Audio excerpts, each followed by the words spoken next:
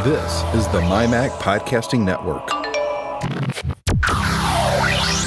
Tech Fan number 11 with Tim Robertson and David Cohen. Now we're talking about all kinds of stuff. CES, Mac App Store, and Macworld Expo.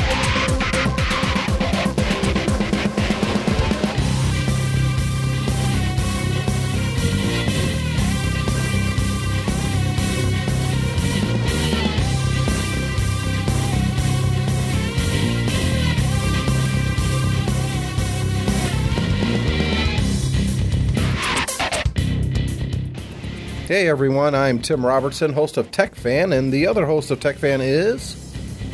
David Cohen. Hi everyone. Happy New Year to everybody. To you as well. I mean, 2011. When did you start podcasting? Was it 2007? Maybe late 2006. Yeah, so this... I started dabbling. You're probably approaching your 5-year mark in podcasting at this point. I've been a bit intermittent. So it's not continuous, but yeah, it gets more enjoyable the more I do it. Does it really?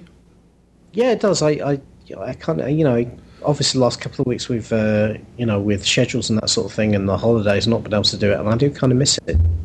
Yeah. I miss being able to get things off my chest. Of course, obviously I didn't do a show last week. It was just crazy last week, so I thought instead of trying to force a show out when it just didn't feel it, you know what I mean? I thought we'll just take another week. It's that time of the year where it's okay to skip a week here and there. So, but hopefully that'll be the last 2-week break between shows that we'll do in a while. Although you were on number 12, although in pre-recorded format, which pre-recorded and somewhat adjusted format. Here's the funny. Go ahead. I was going to say I played that back to my wife. She was killing herself with laughter. Not that there's anything wrong with it, but Chad Perry, who was here when we were editing that together, because we actually edited that show after we did Geekiest Show Ever, and a lot of that was his idea. And so we were literally falling over each other laughing so hard as I was editing it together. And he says it sounds like a gay love letter. Not that there's anything wrong with that, but you're not gay. Not that I like to admit to anyway.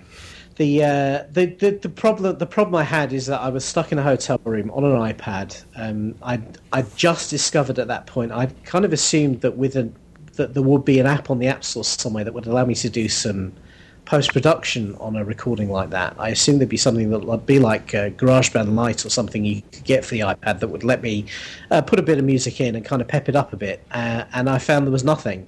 So it was literally a case of, well, either I don't do it at all, or I do it and it's just a naked recording straight to the iPad. And obviously when you're sat in a hotel room on your own, it's difficult to build the right sort of energy. And obviously that was something that I think Chad picked up on in terms of his recommendations for how you might want to treat, particularly at the beginning before I got into my flow. So, but it was very amusing. I hope the listeners got a kick out of it anyway. And of course, if someone's listening, and you hadn't listened to that yet, go back and listen to show 12. I think you'll get a kick out of it. It comes in like in 12, 13 minutes into the show, but it was fun to do. So at the beginning of this episode, we got this little ditty that we play at the beginning of all the new did I forward that to you, the little audio? Don't know if I did or not. I'm not sure. No, I don't think you did. Well, it's this little, you're listening to the MyMac Podcasting Network. So we're going to put that in front of all the shows that we produce now and kind of, building more of a cohesive whole, if you will, David. So when you're listening to a show, you know immediately if this falls under the MyMac umbrella. And, of course, we've got 5 shows, including this one, the MyMac Show, Pocket Size Podcast, Geekiest Show Ever, and the appropriate named App Minute. So each one of those shows are going to have that little jingle. And if anybody out there is considering starting up a podcast, we'd love to hear from you. We'd love to possibly produce your show for you. So just send an email to tim@mymac.com if you're interested in podcasting, and we can discuss. So, David, CES is ongoing right now as we record the show. Obviously, we're not in Las Vegas. No. Here's the thing. we'll get to Macworld in a minute, which I am going to and I am looking forward to.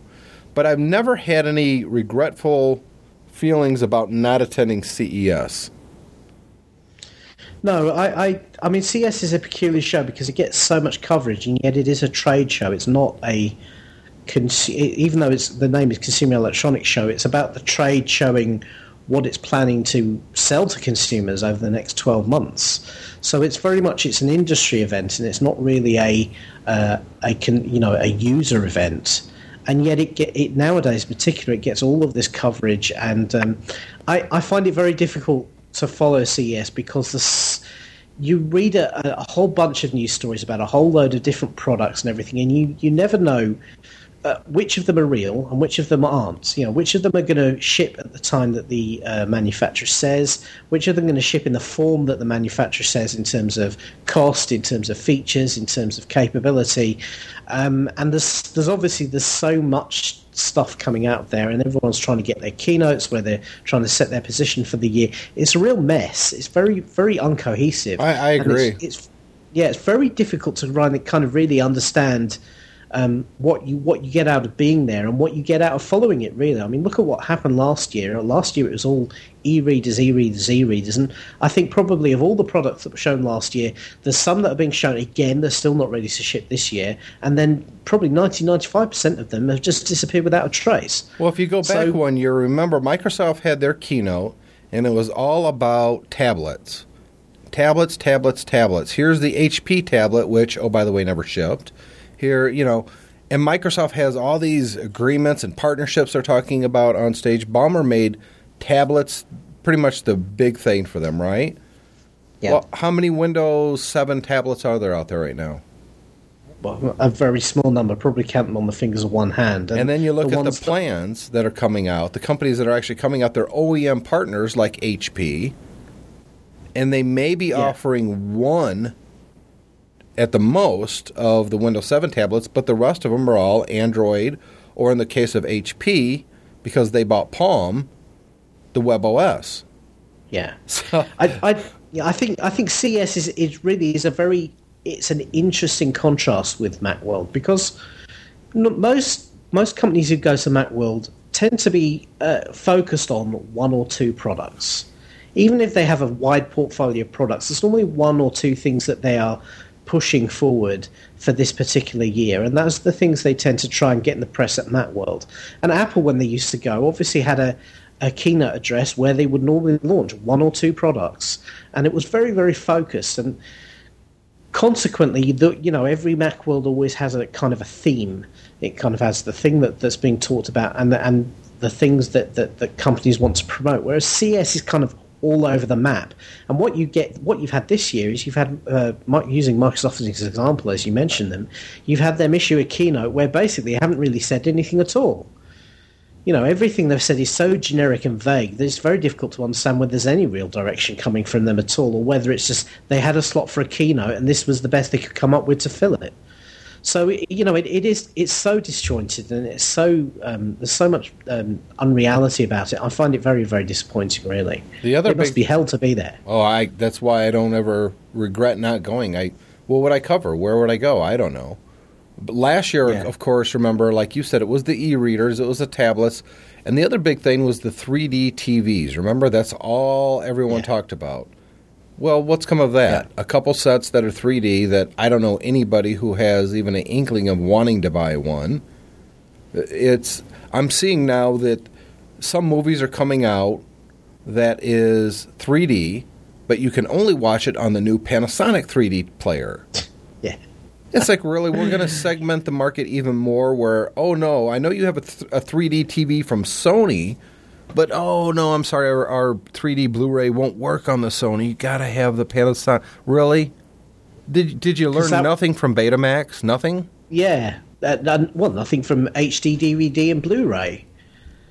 Well, that was another format war where if you had the wrong manufacturer who pinned the wrong horse, lots of people bought HD DVD players for their Xboxes. And now those things, go for about $5 on eBay because there's no content for them. That's right. I think this kind of exemplifies what's really wrong in certain parts of the tech industry, which is that everyone assumes that you can just launch a product that's got some cool tick boxes on the features list, and everything else will happen by default. And it doesn't. You need to have the whole ecosystem. You need to have the content lined up. You need to have the partners lined up. You need to have the sales channel lined up. And all of that needs to be in place if you want to really have a successful product. Otherwise, you're kind of shooting in the dark and you're hoping that your product will be one of the 5% that actually is successful. Well, you look at all these tablets coming out now, all the iPad competitors, and they all look like the iPad in different sizes. I've seen them from 4 inches to 7 up to 11 inches. And, it looks like the iPad, and that's about it. It seems to me that they just don't get why the iPad is a success. It's not the form factor. I mean, that you start with that, but that's just one tiny little... And the thing about the form factor is that in my view, the things they miss when they're trying to match the iPad hardware are the things that are most important to people. They miss the user interface. Yep. They kind of shoehorn whatever's available. Whichever flavor of Android Google will supply them with this week is the one that they put on. So the interface is not consistent. The software is not consistent because, again, you've got that diversity of different platforms. You've got Windows 7, you've got Android, several different flavors of Android. You've got WebOS, you've got whatever BlackBerry are working on. And then the marketplace, the way that applications and stuff gets positioned to the users is different for all of those different platforms. Yep. And so all of those things are all competing with each other, and they're all taking bits out of each other. And at the same time, the manufacturers are worried about size and capacity and ports and that sort of thing. And the one thing none of them are talking about is price and battery life, which are the two things that I think are what makes the iPad successful, is that it's affordable. Yes, it's a premium product. It's expensive compared to, a $200 or $300 Android tablet. But the thing is, you get quality for that price, and you also get a stellar battery life. And none of these other products can approach the iPad for battery life. They can't do a 10 or 12 hours. They're all 4, 5, 6 hours, depending on what you're doing with them. And the thing for me that I get the most about my iPad is that I know that if it's got more than 70% charge at the beginning of a day, I can use it all day as much as I want, and it won't go flat. And there's something to be said for that, too, yeah. Well, as soon as the thing is flat, it's a paperweight until you charge it again, and it's a mobile device. Yeah. So nobody with a mobile device wants to be walking around with a charger, looking for a PowerPoint, and then staying in the same place for an hour while they recharge the thing. At that point, it's not a mobile device. It's plugged into a wall. It becomes part of the building. So, to me, that is one of the key things. And all of these guys, when you ask them about battery life, they're very non-committal because either things aren't finished or alternatively, they know it's not very good, so they don't want to promote it. Well, a lot of that has to do with that Apple controls manufacturing from start to finish, obviously, but they also control all the power consumption controls, i.e. software. And it makes a huge difference. And these other companies like Samsung and HP and whoever's making a tablet, well, let's take HP out of that because they do own the software. And I personally think that's the only one that really has a chance to really make some inroads if they do it right. They're just, like you said, taking any variant of Android 2.1, 2.2. Some of them are saying they're going to hold out for 3.0. But they still don't really control the software. And for the iPad, the software is made for that hardware platform. Yep. It knows exactly the hardware it's going to run on. And Apple is continuously updating it. Continuously. Yeah. I mean, we've had our iPads now for, 8-9 months? It's been updated software-wise, 3 times? I mean, and it gets better as time goes on. And a lot of people are now speculating what the iPad 2 is going to be. You know what, David? I'll be honest. I don't even care. The iPad, as it is right now, is so great. I don't even care what the next one's going to be.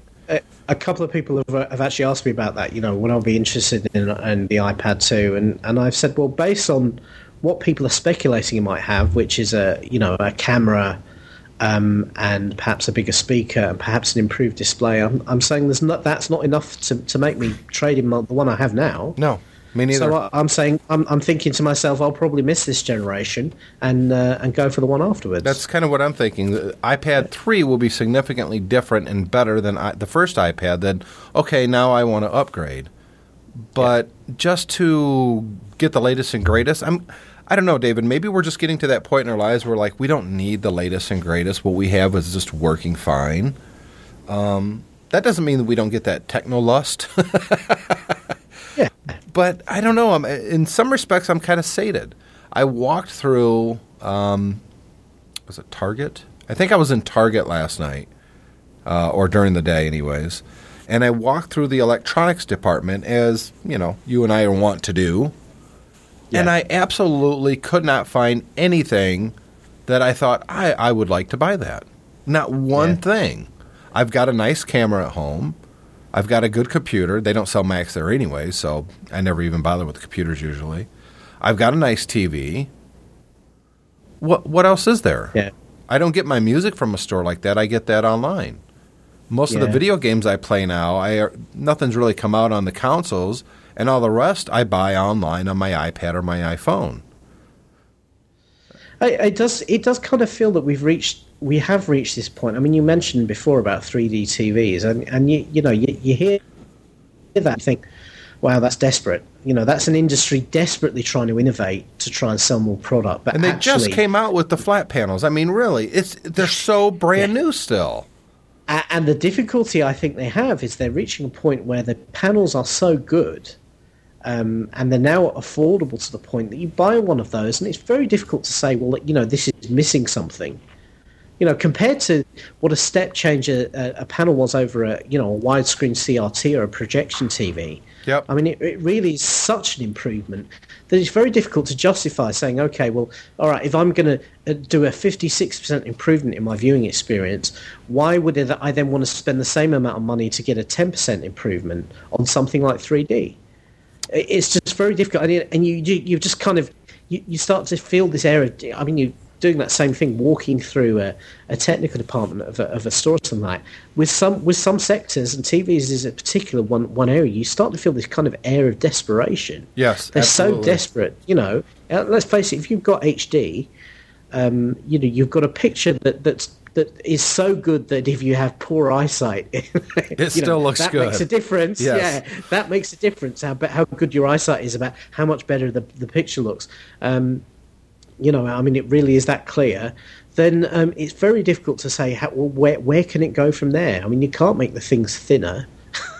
And it can only get so thin. What's the point of making it thinner from 2 inches to 1 inch? Yeah, right, I mean, exactly. Yeah, you can't really make them too much bigger either, because really, if 60 inches is about the biggest you really want. I mean, anything beyond that, you're talking you need it in a boardroom, and you're not going to go to Target to buy that anyways. Exactly. This is the thing. It doesn't make sense if you're sat further than 15 feet away from a TV. It just doesn't. It doesn't make a lot of sense to have something outside. I mean, here in the UK, we traditionally have had smaller sets than you in the US have.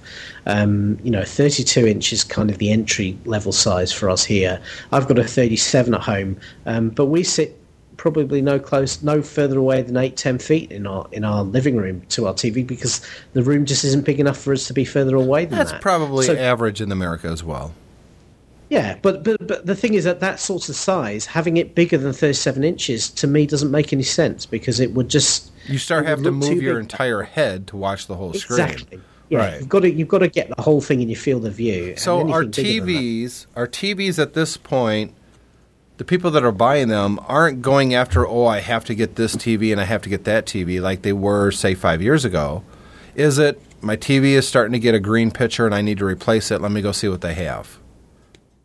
I think that's some of it. I mean, I can only talk about the UK market. There's probably still a heavy percentage of people who haven't upgraded to HD here.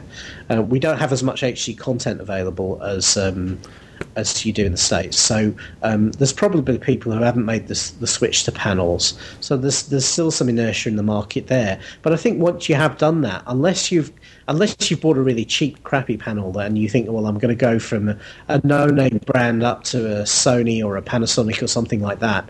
I don't think there's much headroom for you to go much further than that, really. So do you think that... Unless it's features that aren't really technical features, like the color of the case or the the integration, the number of HDMI ports on the back or something like that, or fitting into a particular type of sound system. To me, those are the things that possibly might push people along, but those are things that are only going to come up every once in a while. They're not the sort of thing that are going to make you want to change every year. No, I think right now people that are shopping, at least here in the U.S., when they're shopping for a TV, they're looking at two things: size and price point. If one is $599 for a 32, or you can get a 42 for the same price, I think people are going for that. Because at this point, they really don't see the big difference in, well, that one, okay, and this one, well, I don't know. Let's get the bigger one. It's the same price. Yeah. They don't know the difference between Vizio and Sony and Samsung and Emerson, and it looks good on the showroom floor, so they just buy the biggest they can afford. That's right, and in my own personal experience, we bought this 37-inch panel probably about 2.5-3 years ago. It's an LCD panel, and we bought it because at the time we had a 32-inch CRT widescreen that was failing, and we needed a new TV. And I said to my wife at the time, I said, I'm not going to spend over £1,000 on, which was the going rate at that time for a name brand panel. Because I said this technology is moving forward, and who knows what's going to be happening in 3 years' time. So we bought something that was cheap and no name. Mm-hmm. Now, at some point, I will probably take the plunge and upgrade that to a branded panel with a better picture quality. We kind of lucked out with it. It's actually quite a good set for the money we paid. But we could probably get something that's a little bit sharper. If I went to Sony or Panasonic or something like that. But I'm in no rush to do that. The one we've got now is perfectly adequate for the moment. But, here's the funny thing. You say it's perfectly adequate, but now if you could pluck your own self out of 1989 and plopped you in your living room and had them look at that TV, your 1986 self would think that was the greatest television in the world he's ever seen. Absolutely. So what we consider, our standards are so unrealistically high now. Or maybe we just got used to good quality. I don't know. I think that's actually a problem for the industry, is that the products are so good now. It's very difficult to sell people on. I think this is what's... Blu-ray is a good... yes, absolutely. Yeah, because everyone I've talked to that has a Blu-ray player is happy with it, but then you talk to someone who's seen Blu-ray... but they haven't upgraded, and you ask them, they go, well, DVDs, the quality's good enough for me. It's exactly. And plus, most of the DVD players out there now upscale anyways, so... Yeah, exactly. For me, with an upscaling DVD player and also a internet device that downloads 720p content, even the stuff that you get through Apple TV is better than DVD, even if it's not full 1080 HD. So... to me, that I look at that and I say, well, look, unless there's artifacts in it, that's so good. Why would I want anything better? Because we've all heard these problems with a badly done Blu-ray, where effectively it shows up deficiencies in the actual quality of the making of the film. Yes. Where all of a sudden you can see boom mics that you couldn't see before because the resolution is so much better, or you can see the flakes in the guy's makeup, or you can see the fact that he's holding a prop rather than the thing it's meant to be, just because the quality is so much better. If you're getting to that sort of level of resolution, then what's the point? You're taking yourself out of the experience by trying to put yourself further into the experience. Almost all the movies I get nowadays, as you well know, David, are digital. I'm just as happy to buy something in as iTunes. I can't tell you the last time I bought a physical DVD. The last physical disc I bought, I think, and I don't think I bought it, I think it was a gift, was Star Wars, The Clone Wars, or something like that.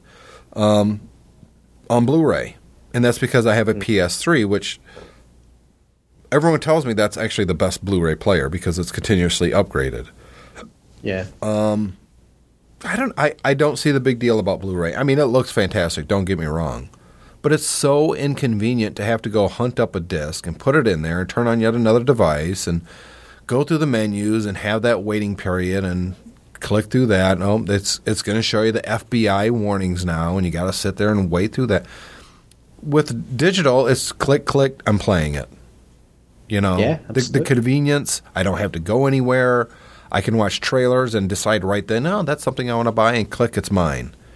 That's the way it should be. And exactly. I think Blu-ray's in major trouble. I don't think it's ever really going to get widely adopted the way DVD did. I just don't think it's going to happen. No, because and also as well, the people who like to collect movies, they have large collections in DVD already. Yep. And they're not going to trash all that and go to Blu-ray. It's not that big of a in quality. No, it's not that big of a generational jump from DVD to Blu-ray. So with that, David, we're going to take a quick break. We're going to come back and talk about we're going to get a little Mackie on the show. We're going to talk about the Macworld Expo, and we're going to talk about something that was just released for Mac users called the Mac App Store. We'll be right back. If you're a fan of Apple's iOS devices, such as the iPhone, iPod Touch, iPad, and even the Apple TV, please listen to my new podcast called The Pocket Size Podcast. It's available on mymac.com and, well, even iTunes if you search really, really hard. Anyway, it stars myself, Scott, and my co-host Peter. And don't forget about me, your loyal and faithful Macintosh computer. You were going to mention me, weren't you? Sure. Pocket Size Podcast is a mymac.com podcast. Find it at mymac.com. Thank you for listening. We won't forget you, the little people. You do know that if I could record and edit this entire podcast on my iPhone, I would do it, right? Ouch. That hurts. I'm going into sleep mode now.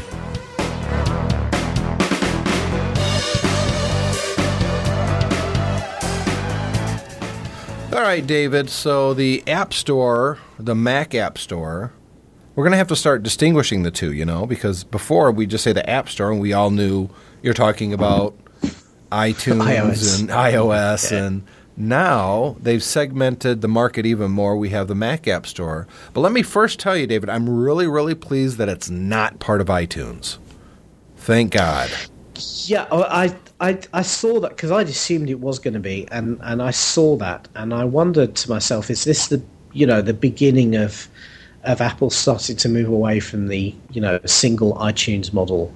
I do wonder whether over the next few months and years, whether we'll actually see, those marketplaces start to segment into separate applications with different features and different capabilities. And I really would be pleased if they did that, because really, iTunes is becoming a bit of a bloat now. Yes, I agree. And I would almost kind of I understand why it's still there, though, as far as syncing your iPad and because when you're plugging in your iPhone, you're going to want to sync movies to it. You're going to want to sync music to it and podcasts. And iTunes just makes sense. It does, but the problem with that is that because everything is in one place, I find now that some of the content streams kind of get in the way of each other. It frustrates me that if I want to download my latest set of podcasts, if I've just plugged my iPhone and my iPad into iTunes at the same time, because it's busy doing that, it becomes more difficult to actually go and get the content off the net you want. But they just need to start rewriting the software from the ground up. Yeah, but that's the thing. I think as part of a rewrite, though, it would make some sense to segment it in some ways into even if it's inside the same program, actually have different interfaces for the different parts. Because it's very frustrating at the moment that, if you're watching a video in iTunes, and there's something that's going on in the background, you might get a pop-up or you might get a stutter while it tries to process something. It's reaching that point now where it just feels like there's too much going on in the one place. And we know the computers are more than powerful enough to handle multitasks like that, so it's definitely the software. Yeah. Yeah, I agree with you. I think that But also, putting the same interface on everything is starting to creak a little for me. Yeah, I agree. So we have the Mac App Store. And I have to say it's very clean. It does have that iTunes Store feel to it, but it looks a little bit more thought out to me. It's just cleaner. It's not we got to stick music in here and movies and software and apps, and it's just too much. Everything you got to have differences between those two types of stores. Whereas the Mac App Yeah. Store, it's just Macintosh applications. It's kind of like browsing iPad apps on the iPad, actually. That was the first thing that it kind of reminded me of when I went into it. And I've not had a lot of time to dig too deeply. I mean, one of the things I'm hoping to see is improvements in the search functions compared to how they are on iTunes, and I've not really had a chance to look at that yet. But it did kind of remind me of this is familiar. It's like browsing apps on the iPad. There are some things that I like and some things I don't like. Now, for instance, I have Evernote already, and Evernote is free in the App Store. Well, I would like to download it here from the App Store, but I'm worried, is it still going to know all the stuff that I've got in my current version? All my notes. Yeah. That's kind of a concern. I mean, Evernote in particular, that shouldn't be so much of a problem because all of that is synced up in the cloud. So True. You should be able to blow it out on your machine and, but if I then do that. don't download it from the App Store, I won't get the updates when they come out through the App Store. And I think that's kind of an issue. I understand why they did it this way, but it is an issue to me. I think technically it would have been far too difficult to actually solve that problem for every application. I agree. What I suggest that Apple does, though, is they put some real pressure on their developers to solve that problem. They really, each developer who's moving to the App Store should find a way of doing that, of basically saying, well, okay, here's a mechanism for migrating your app to the App Store version, which means that we guarantee we'll keep your data, and then you'll be in the App Store. And that really, in my view, should include not making you buy it again, because at the moment, if for a paid app, if you wanted to get into the App Store version so you get the upgrades and that sort of thing, you would have to actually go out and pay for it again. Yep. It won't recognise your existing licenses, and that to me is going to be a little bit of a deficiency. It's going to fade over time as people. I presume anyone who's in the App Store is going to push that as their main channel, and so as they release new versions and that sort of thing, that's going to become less of an issue. But at the moment, you have something that you've paid $20-$30 for, and then you want to get into the update cycles the App Store gives you. You've got to go out and buy it again, which is not ideal at all. No, I agree. Here's a question for you. Having said that, go ahead. Yeah, well, I was going to say, having said that, I do think the App Store is a tremendous idea, and I think it's going to transform buying applications for Macs, because I think there's an awful lot of people who have moved from other platforms to the Mac or are fairly new to the Mac who probably aren't that comfortable with going out and searching the internet for applications, and the fact it's all going to be in one place now and very easy to install, I think it's going to go gangbusters for them. Well, it's going to come on every new Mac, Yeah. And it's very easy to install, like you said, for existing Mac users. But, I don't like to toot my own horn too much, David, but this was an idea I had, 2.5, 3 years ago? When we first learned about the App Store, I said, we need that for the Mac. I said it on the My Mac podcast. Yeah. And it's actually better than I was thinking it was going to be. But I knew this was coming. I knew that when you looked at the trajectory of Mac sales and you look at what Apple was doing with the App Store, you knew that they were going to do this for the Mac. How are they not? I mean, it's a huge installed base that they have. They want to get a piece of that money, don't they? Yeah, I think they were kind of push kicking and screaming into it. I really think that this was not their, when they first came out with the iOS devices, this was not a way they thought they had to go. I don't think they thought it was necessary, and I think it involves a level of giving, even though the App Store has been criticised by many people for the rules and the constrictions and the curation that goes on. I think that was a level of control that Apple wasn't keen to give up, in terms of allowing people access to their platforms and their hardware directly in that manner. And I think they kind of reluctantly went that way, and then were pleasantly surprised when it turned out to be such a differentiator and such a way of driving their hardware sales. And let's remember, this is what all of this is about. Oh, absolutely. Apple is laser focused on selling more hardware products by having supporting software services, and this is going to. I think it's going to for the first time, there's been an incremental growth in Mac hardware sales. I'm talking about Macs now rather than the iOS devices. Over the last few years, they've been creeping up from the traditional 5% up towards 10%. I think this is going to drive a big change, and I think you'll see every other manufacturer, Microsoft in particular, scrambling to adopt something similar. Because I think it's really going to, it's all about putting software into people's hands in an easy and convenient form. And more than that, there's a safety aspect, especially if you're a switcher coming from the Windows side where, David, honestly, I've been a Mac user for so long. I download software willy-nilly without thinking about it, but occasionally I do get that little, I don't know. I just downloaded this from some website that I've never heard of before. Yeah. And, okay, there's no Mac viruses out there, no Trojan horses and any of that crap, no malware. But, there's still that little, I don't know. Should I really install this? With the Mac App Store, I think that's going to alleviate those worries immediately. I mean, you're not even going to think about it. Because you click to buy, and it jumps down into your dock. It's very kind of fun and friendly, and there it is, it's yours.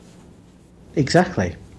Yeah, and then it's updated for you. And more importantly, and this is not something we've not really seen yet because the thing's so new, if you get a new Mac, yes, you can use the migration tools to actually move everything over.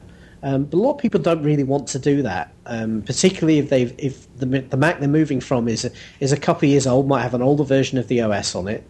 They actually want to start again and clear out some of the crap and really kind of have a new platform to go to. But reinstalling all your apps is a pain. Yep.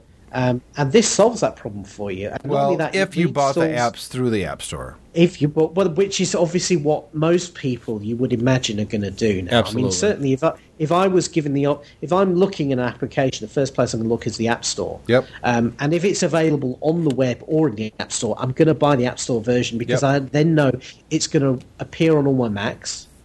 Because Apple have made sure that happens, so there's no multi-licensing issues. If I have a Mac App Store account on all of my Macs, then all of the applications I buy appear on all of them.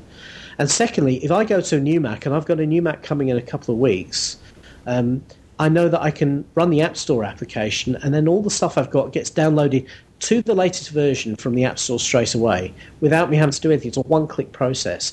And having done lots of Mac rebuilds, I know what a pain it is. Even if you're very careful and you keep all the DMG files of all your applications, what you'll do is you go through and install them and then run them up. And the first thing it says, oh, you haven't got the latest version. Or then install another one again. It takes ages. Absolutely. And all of that's been taken away. It now becomes a one-click, leave it overnight process, and then the following morning you come down and your Mac has all your latest applications on. And those sort of usability functions are things that other platforms just don't have. I'll give you another one, David. And this is something that I already knew about, but it really hit me while you were talking there because I'm looking at the Mac App Store. And I look at where it says accounts, and it says I've got $25.05 in my account. And I thought, now, hold on a minute. Oh, yeah, you know why? It's because it's accessing my iTunes account. Same account that I use to buy my movies and my music and my apps on my iPhone and iPad, and it's the same account. So when I go into either the Mac App Store or iTunes and redeem a gift card, which is pretty much how I buy stuff nowadays, I'll just go buy a $50 gift card and that's what I'll use. It's the same money, David. I can use it for my Mac apps now. I can use it for my iPhone, my iPad, my music, my movies. It's a one-stop shopping bonanza. And not only that as well, you can gift, because it's part of the I mean, it is part of the iTunes ecosystem at the back end. You can gift things to people. So you can, one of the frustrating things as a tech fan is that a lot of the things that we want people to buy for us when they want to buy as a gift are things that technically they've struggled to buy. If I go to my parents and say to them, you know what, I'd really like a copy of Aperture, the photography application, that's the sort of thing that it's a big purchase. Right. It's the sort of thing that It's cheaper now because it's cheaper on the App Store, and that's a separate discussion. But that's another bonus. These apps are coming out cheaper because of the lower overheads and what have you. But that's the sort of thing I would hesitate to go out and buy for myself because it's a big ticket item. And yet, it's the sort of thing I could say to a loved one at a birthday or a special time. I'd like that as a gift. Now, if I say to my parents, who God love them, they're in the 60s. If I say to them, I'd like a copy of Aperture for my Mac, they've got, first of all, they've got to write down what it is, and they're going to be unsure about what it is. Then they've got to go to an Apple store, and they've got to buy it, and then they've got to get it to me. And it's a big hassle that they don't really want. Nope. And you don't want to put them in. I don't want to put them through that. And at the same time, I don't want to say to them, well, just give me the money, because it's an impersonal way of buying a gift. Now, what I can do to them is I can say to them, this is what I would like. Here, I'll send you a link to gift it to me. Yep. And all they need to do is click on the link I give them, feed in credit card details and an email address, and then I have that. And then I can show it to them and say, this is the gift you bought me. It makes buying applications, buying software, a much more personal experience for people who aren't necessarily technically orientated. And I think that is going to really, buoy up the software market. I think it's going to be huge for developers out there. We've covered a couple of the main things. It's going to be much easier to find anything, especially games.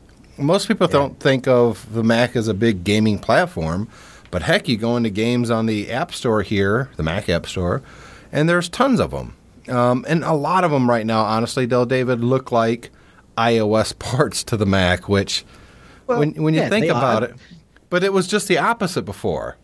All the first really good, decent games were ports from other platforms to iOS. Now they're porting iOS to the Macintosh.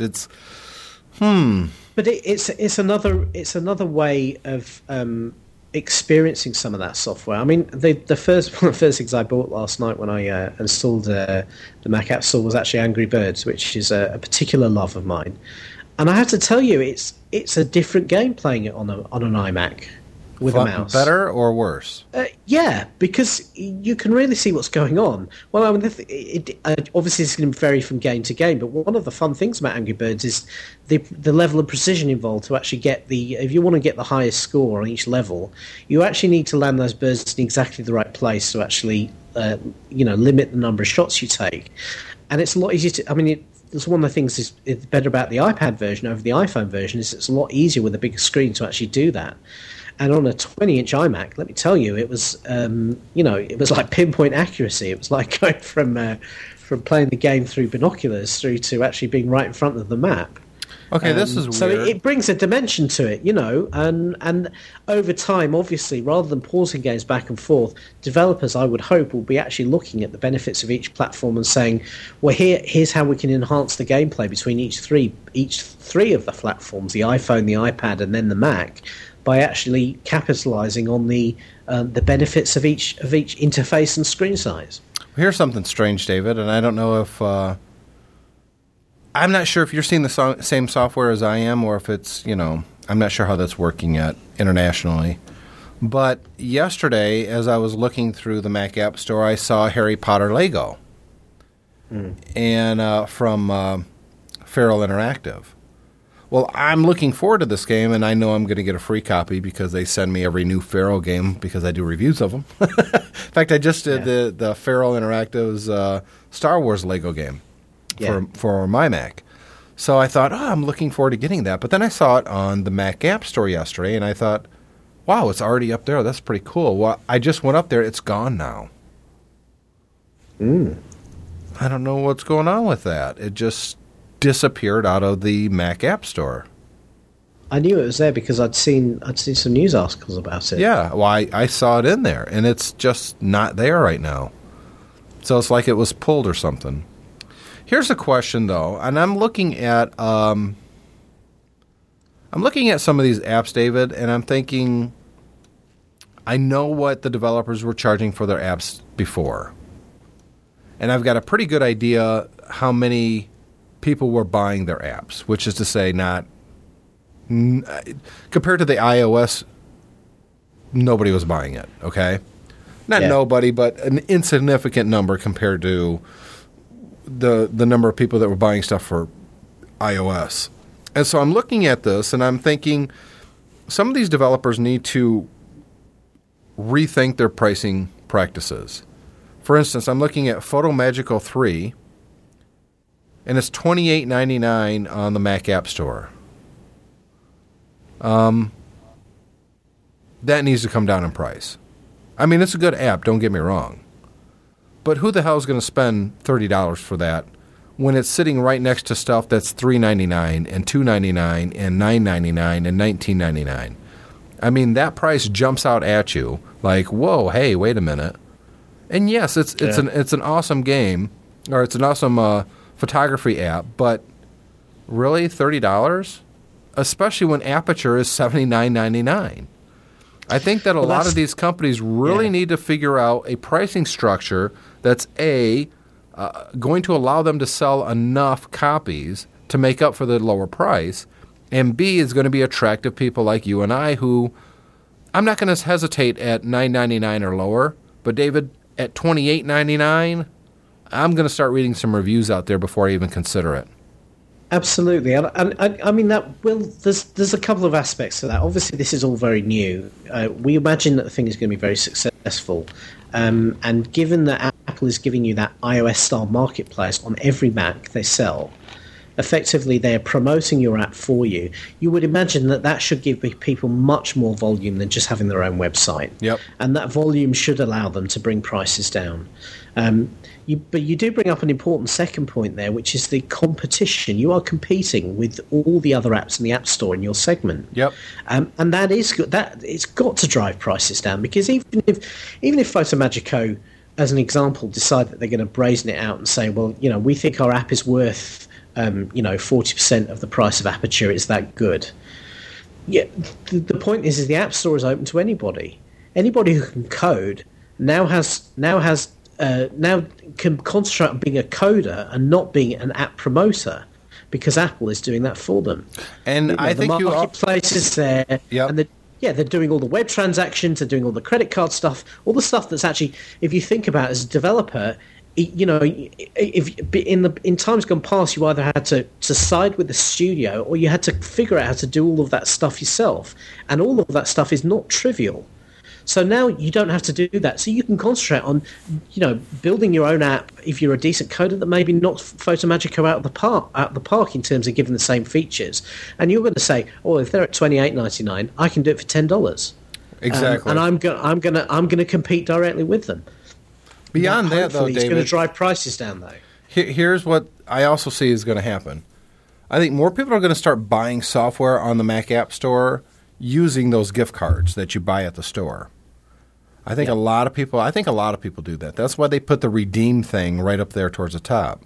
Because I think that the regular App Store, the iOS App Store, showed that people are going to start buying, because they can buy those gift cards, they can buy apps, they can buy movies, they can buy whatever, but it's that dollar amount, it's right there in their window. They know how much they have. And I'll give you myself as a prime example. I've got $25.05 in my account right now. If I go in, I think, you know what, I want to buy a game or two. And I go in here and I start looking at games. I've got Unsolved Mysteries something. They made the name so long it doesn't fit in the thing. I wonder if I open this wider, will it help? Yeah, well, no, it still cuts it off. Stupid. Shorter names, developers, shorter names. But anyways, whatever it is, it's $9.99. Success Story, $6.99. Black Ink, which looks kind of like a crossword puzzle type of thing, $24.99. Well, guess which one is immediately ruled out? Yeah, the expensive one. But if I go down, Victory March, $1.99. Age of Tribes, $1.99. Spell Stacker, $2.99.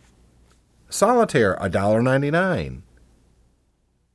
Guns of Icarus, $4.99. I could buy all of those applications I just said in the last 10 seconds for the same price cheaper than I could have got this Black Ink for $24.99. They really need to start adjusting their prices.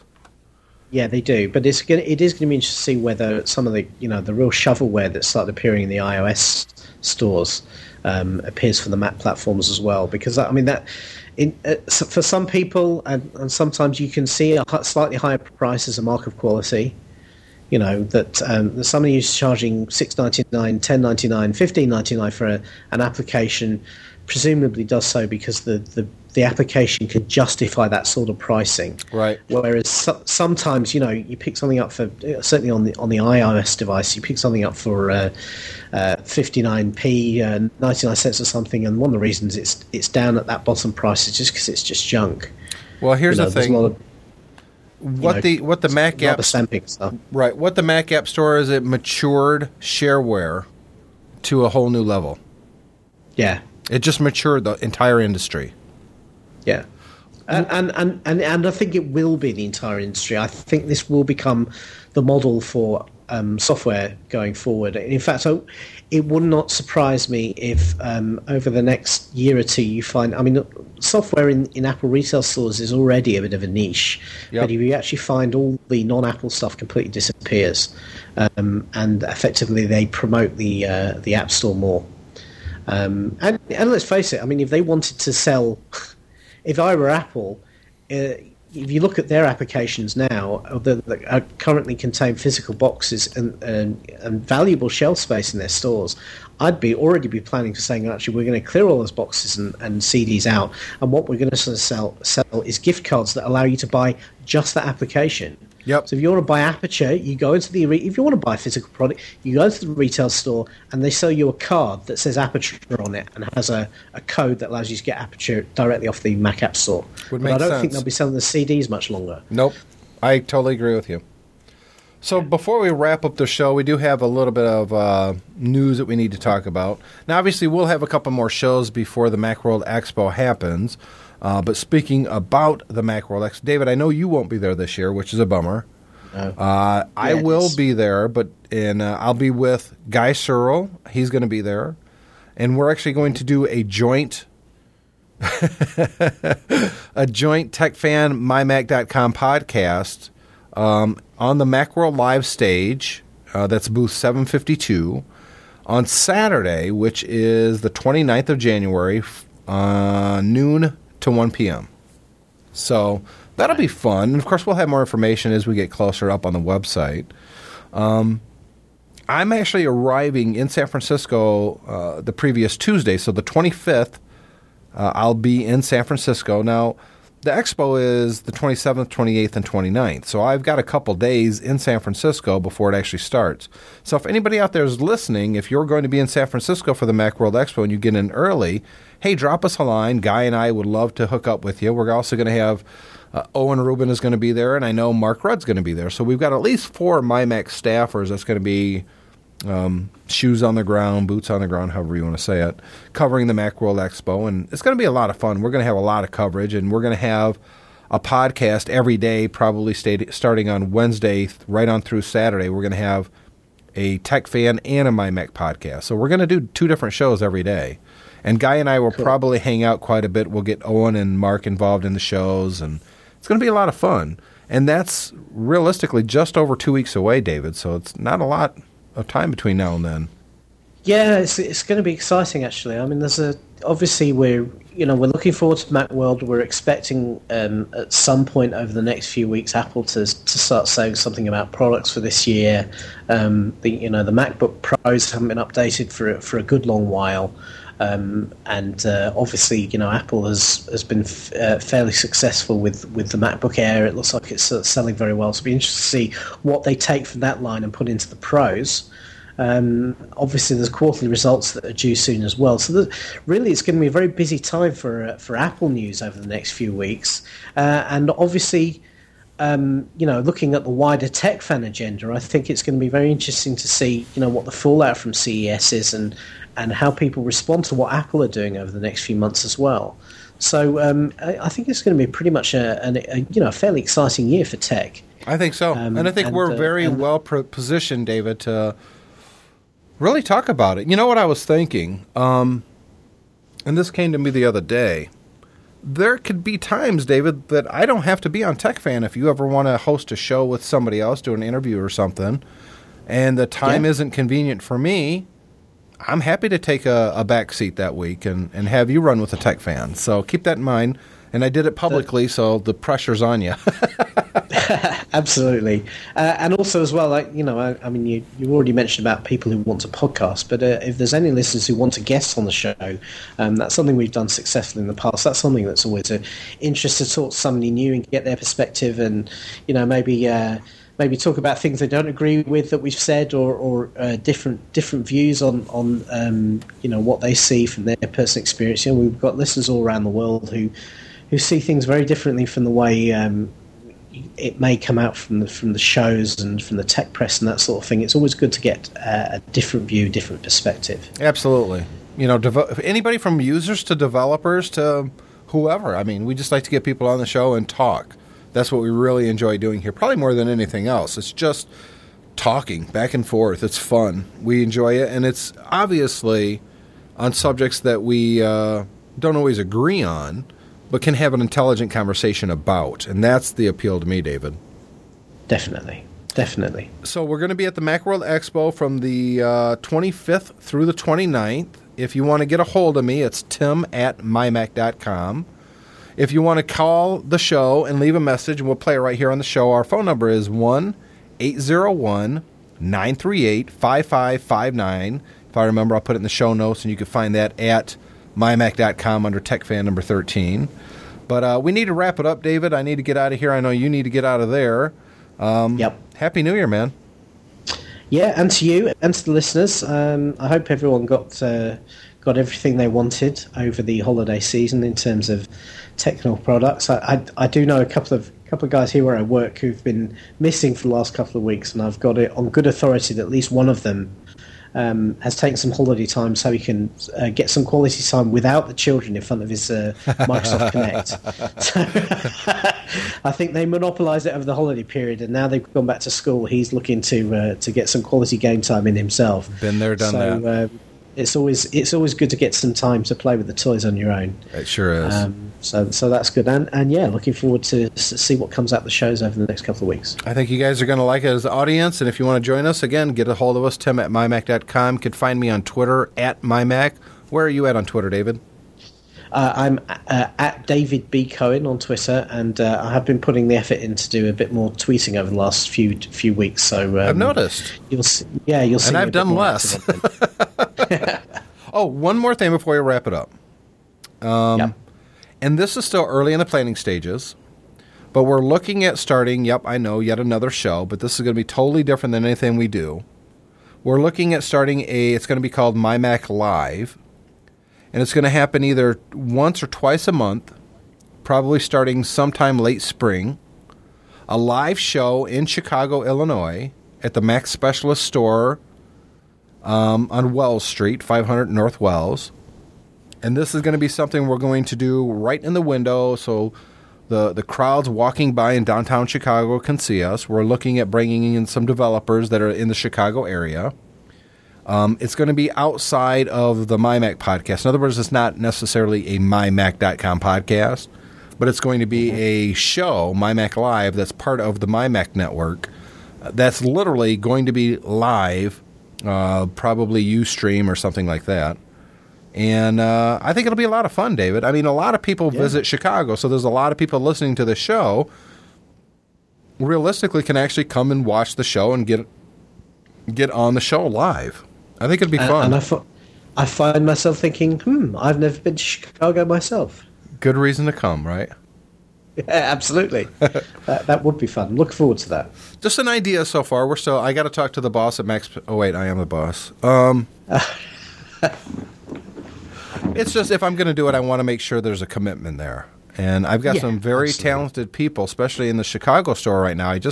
We've got a brand new team in there, and these two guys in particular, I think, would be fantastic in front of a camera and on a mic.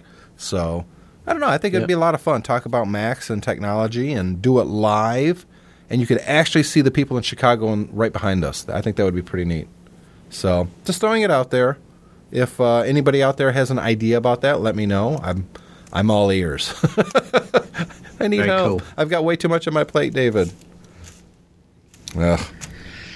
All right, I'm going to wrap up the show. Make sure you guys check out our other shows, the My Mac Podcast. Chad and I are hoping to get back together maybe this week, but probably next, and do another geekiest show ever. David, of course, you're always welcome on that show as well, since you're one of the original geekiest guys. The My Mac, the My Mac Show, and don't forget At Minute. By the way, David, I don't know if you knew, but we've got new people doing the At Minute podcast. So if you ever want to record on your iPhone or however a 2-minute little podcast about a certain app that you like, you're more than welcome to contribute to the At Minute podcast as well. So there you go. I have several in mind actually that I do want to talk about. So I'll definitely be doing that. It's a better venue, I think, for small apps than a Tech Fan or a My Mac. I mean, it's you're in, you're out. It's a show. So we'll see everyone in a week. And any idea what we're talking about in a week from now, David? We don't know, do we? No. No idea. That's a level of planning we don't do around here. No. Planning? All right. See you later. See ya.